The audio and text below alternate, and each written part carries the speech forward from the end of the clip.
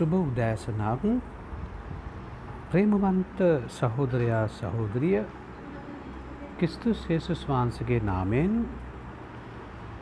ඔබට සුබ දවසක් වේවා කියලා ප්‍රාර්ථනා කරන අවස්ථාවේදී අද දෙවනි දිනේ හැටියට පසුතැවිලි වීමේ දෙවනි කොටසක් හැටියට අද අපි බලනවා 27 වෙනි සිකුරාදා නොවැම්බර් මාසේ දෙවිඳුන් වෙතට හැරීම. පසුතැවිලි වීමේ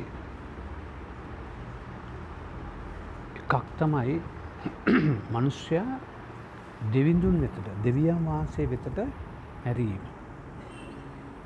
ඔබ මේ පණිවිඩ මේ වචන මාලාව ඔබගේ මිත්‍රයන් ඔබ දන්න අඳුරන අයට බෙදා ගන්න මන්ද හැම මිනිසෙක්ම දෙවියන් වහන්සේ වෙතට හැරෙන්න ඕනේ කියලා උන්වහන්සේ දීර්ඝ ඉවසිල්ලෙන් බලා සිටිනවා.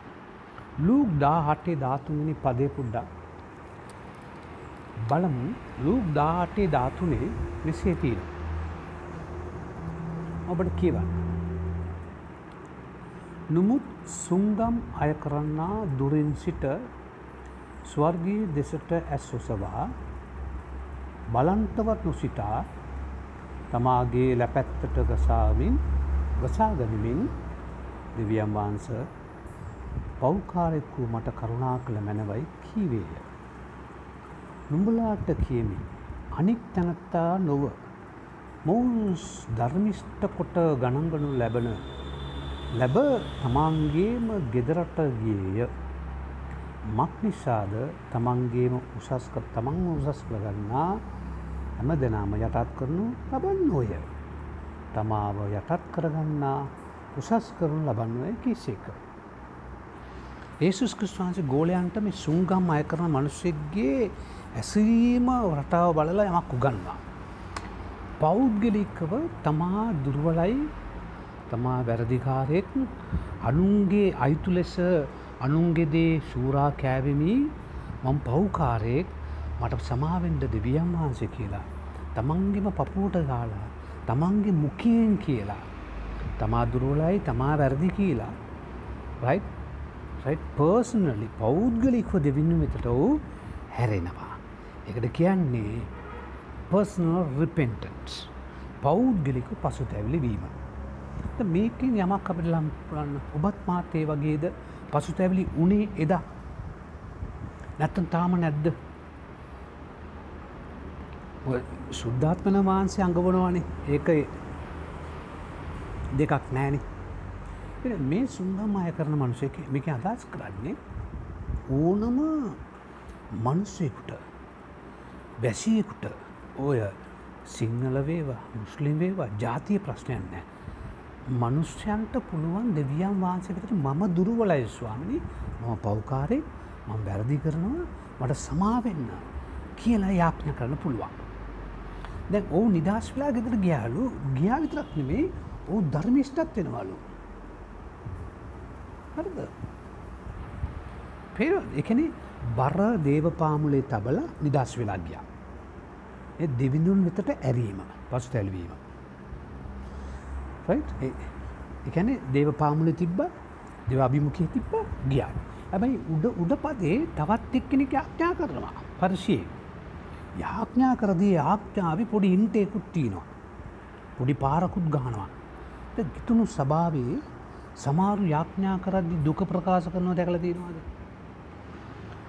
දේවගැතිවරයා හෝ දේවගැතිවරයා හෝ වෙරිය හෝ තමන්ගේ කාර්යාලය හෝ මේ දවස්වල ලොක්ඩවුන් වෙලා ඉන්න අවස්ථාවේදී පවා යාඥා කර තමන්ගේ අවශ්‍යතාවය ප්‍රකාශ කරන අය දැකලා තියෙනවද? ඔව්. ඇයි කිව්වොත් සමහර මිනිස්සු මානසික ප්‍රශ්නයක් තිබෙනවා. ඔවුන්ගේ දුක ප්‍රකාශ කරන්නේ යාඥාවෙන්, සමහරට බනින්නේ යාඥාවෙන්, තවත් කෙනකින් තරහයි කියලා පෙන්වන්නේ යාඥාවෙන්. නමුත් ඒ අයව අරිගස්සන්න ඕනේ ගුරුවරයාගේ, පූජකවරයාගේ වගකීම. මොකද එයාව ලැජ්ජාවට පත් කරන්න, එයාව පල්ලෙහාට දාන්නේ අපි වගකීම. කොහොමද අරිගස්සන්නේ? මම කරන්නේ මොකද්ද?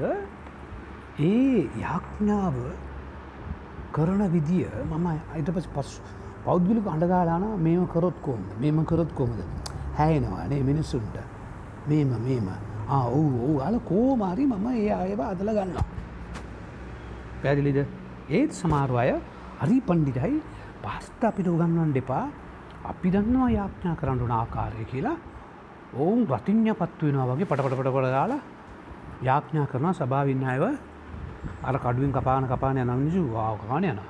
නමුත් මෙතනින් පාඩමක් තිබෙනවා. තමා දෙවිඳුන්ට ඇන්ට යාඥා කළා පසුතැවිලි වීම. හොඳේ 2 කොරින්ති 5:19. පොඩක් ඉන්නකෝ 2 කොරින්ති 5:19 මෙන්න මෙසේ පවසනවා. මොකද්ද කියන්නේ? එනම් දෙවියන් වහන්සේ මිනිස්යන්ගේ වරදවල් ඔවුන්ගේ ගණනට නොතබා ක්‍රිස්තුස් වහන්සේ කරනකොට වෙන ලෝකයා තමන් වහන්සේට සමගි කිරීමෙන් සිටින සේක.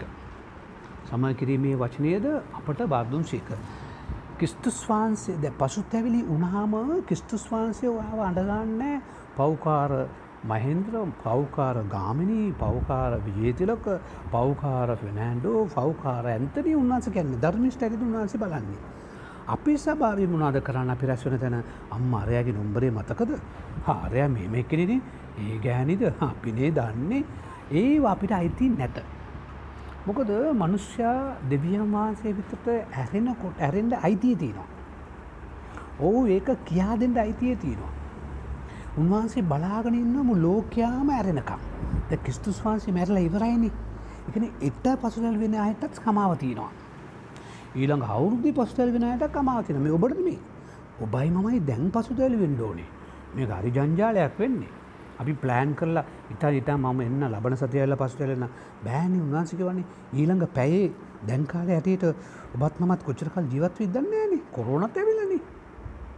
පසුතැවිලි වෙන්න ඕනේ මේ අවස්ථාවේ. දැන් උන්වහන්සේ බොහෝ අය හැරෙනකන් බලාපොරොත්තු වෙලා සිටිනවා. ඒ මිනිස්සු හැරෙනකන් ඒ අයට ලේබල් ගන්න එපා. පව්කාරයෝ කියලා. හොඳ ළමයිනේ. කාට ලේබල් ගන්න එපා. ඔබගේ සිත, ඔබගේ හත, ඔබගේ කය පිරිසුදු තියාගෙන හැවිදින්න ඕනේ. හොඳේ? ඒක කාරණා දෙකක් බැලුවා. දැන් තුන්වෙනි ඇටියක් බලන අවස්ථාවේදී දේව දූතයෝ පවා දෙවියන් වහන්සේ මේ උන්වහන්සේගේ මොක තරහතරම් බලන්නේ 2 පේත්‍රොස් 2:4 බලන්න. 2 පේත්‍රොස් 2:4 කියනවා මෙන්න මේම දේව දූතයන් පව් කළ විට දෙවියන් වහන්සේ ඔවුන්ට දඬුවම් නොකරන ඇර.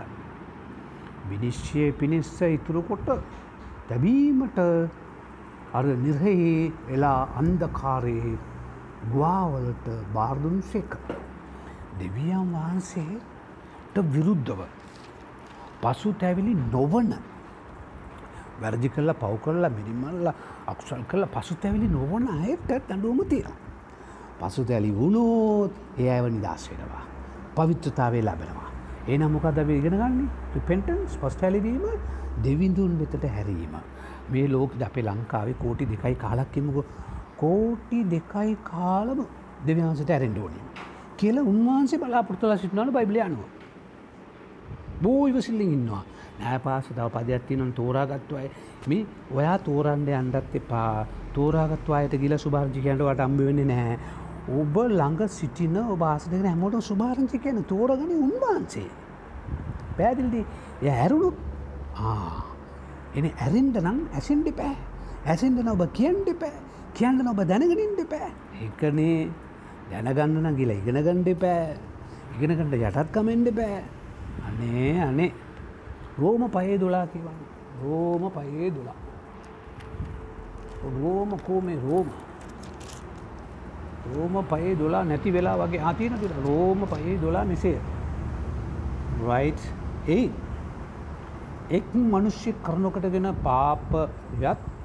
පාපය කරනකොට මරණයත් ලෝකයට ඇතුළු වුණාක් මෙන් සියලු මිනිස්යන් පව් කළ බැවින් සියල්ලන් කරන මරණයද රැණුනේය. පැහැදිලිද? ආදාම හරහා අපිට ලැබුණු ශාපය පාපය. ක්‍රිස්තුස් වහන්සේ හරහා අපිට ලැබුණු නිදහස. හැබැයි ලෝකයම පව්කාරයෝ. එහෙනම් පාපයට ගැලවෙන්න, පවිත්‍රතාවය ලබන්න, ධර්මිෂ්ඨකම ලබන්න, පසුතැවිලි වෙන්න පෞද්ගලික මනුෂ්‍යයා වෙතින් දෙවියන් වහන්සේ වෙතට හැරෙන්න ඕනේ. ඔය චණ්ඩිගම් පෙන්න ගාණ්ඩායන ගැර මේම්ඩකෝ අපි ඔයගලන්ට එන්න කියන්නෙත් නෑ. අපි මේක වැළඳ ගන්න කියන්නෙත් නෑ. ඔබ නිදහස් වෙන්න ඕනේ නම්. ඔබ දෙවියන් මතට ඇරෙන්න ඕනේ නම්. ඔබ හිතනවා ඔබ පාප කරන නිදහස් වෙන්න ඕනේ කියලා. ඔබ හිතනවා මරණයෙන් පස්සේ ස්වර්ගයට යන්න ඕනේ කියලා. ඒනම් උන්වහන්සේගේ වචන වලට ඇරෙන්න. ආගමකට නෙමෙයි ඇරෙන්නේ. දෙවියන් වහන්සේ වෙතට. මොකද උන්වහන්සේ දුන්නු පූජාවනේ යේසුස් වහන්සේගේ මරණය. ඒනම් හැම මිනිසෙක්ම ඇරෙන්න ඕනේ කියලා දෙවියන් වහන්සේ බලා සිටිනවා. රෝම 3:21 පොඩ්ඩක් බලමුද? රෝම 3:21 මෙන්න මෙම කියන මොකක්ද දන්නා? රෝම 3:21 කොහොමේ රෝම මෙන්න තියෙනවා. රෝම 3:21 නුමුත් දැන් වනාහි ව්‍යවස්ථාව නැතුව විවස්ථාව හා අනාගත වක්තුන්ගෙන් සාක්ෂි ලැබමින් දෙවියන් වහන්සේගේ ධර්මිෂ්ඨකමත් ප්‍රකාශ කරන ලද්දේය. තේරෙනවා? විවස්ථාව නෙමෙයි දැන්. ඔබ විවස්ථාව නෙමෙයි. ක්‍රිස්තුස් වහන්සේගේ කුරුසිය තමයි ඔබේ බලාපොරොත්තුව. කුරුසියේ මරණය අපිට බලාපොරොත්තු ගෙන දෙනවා. මොකද බලාපොරොත්තුව ඉටර්නල් ලයිෆ් සදාකාලික බලාපොරොත්තුව.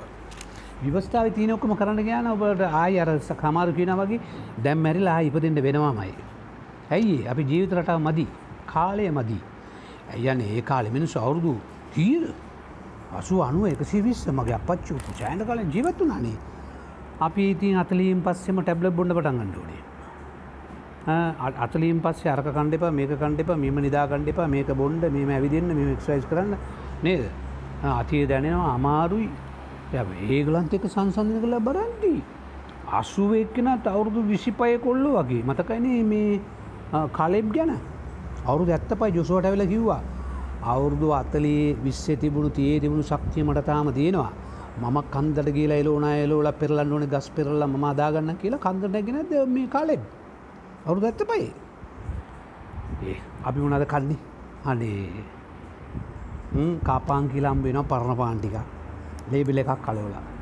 රයිට් හැමදාම අරක තමයි පාස්ටර් ගෝල්ඩන් කිව්වා වගේ. පාන් පරිප්පු මාමයිත් කිව්වා අපි පාන් පරිප්පු මොනවද? ඕවා තමයි මාරුයි. නමුත් අපි මොකද්ද අපි කන්නේ බේත් බොන්නේ බේත් නේ ජීවත් වෙන බේත් තුලේ.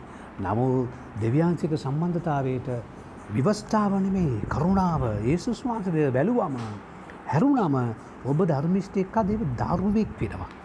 රෝම 8:39 කියවමු. 8:39 මේ තියෙන්නේ රෝම 8:39 නදන්න ඔබ කියන්නේ 8:39 මෙසේ පවසනවා. මොකද්ද? ගැඹුරටවත් අන් කිසි මැවිලකටවත් අපගේ ස්වාමී යේසුස් ක්‍රිස්තුස් වහන්සේ තුල ඇත්තා වූ දෙවියන් වහන්සේගේ ප්‍රේමයෙන් අප වෙන් කරන්නට නොහැකි වන්නේ ඒකාන්තයෙන් ධර්මයි. දැන් ඔබ හැරුණායින් පසුව රයිට් ඔබ දෙවියන්ස ලං වුණායින් පසුව මොකද ආගන්න රුපියල් 5000ක් නොලැබුණා. සල්ලි නොලැබුණා.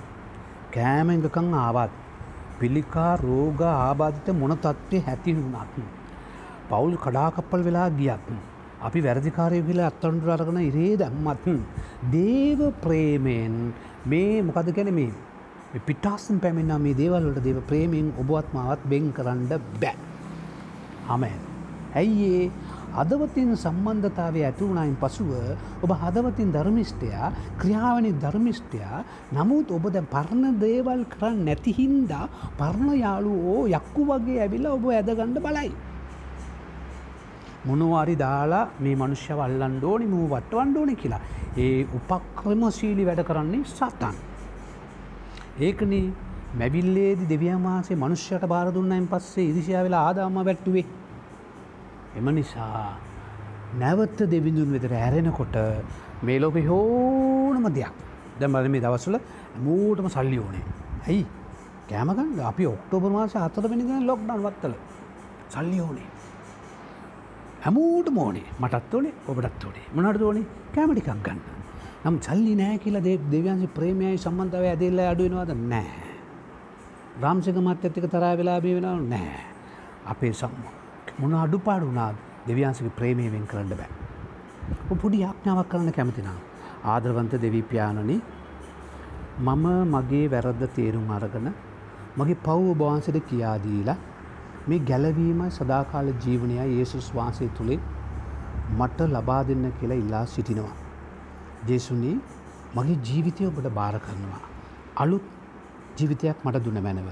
ඔබ විශ්වාස කළ වර්ධනය වෙන කරුණා කළ මැනව. යේසුස් වහන්සේගේ නාමයෙන්. ආමෙන්.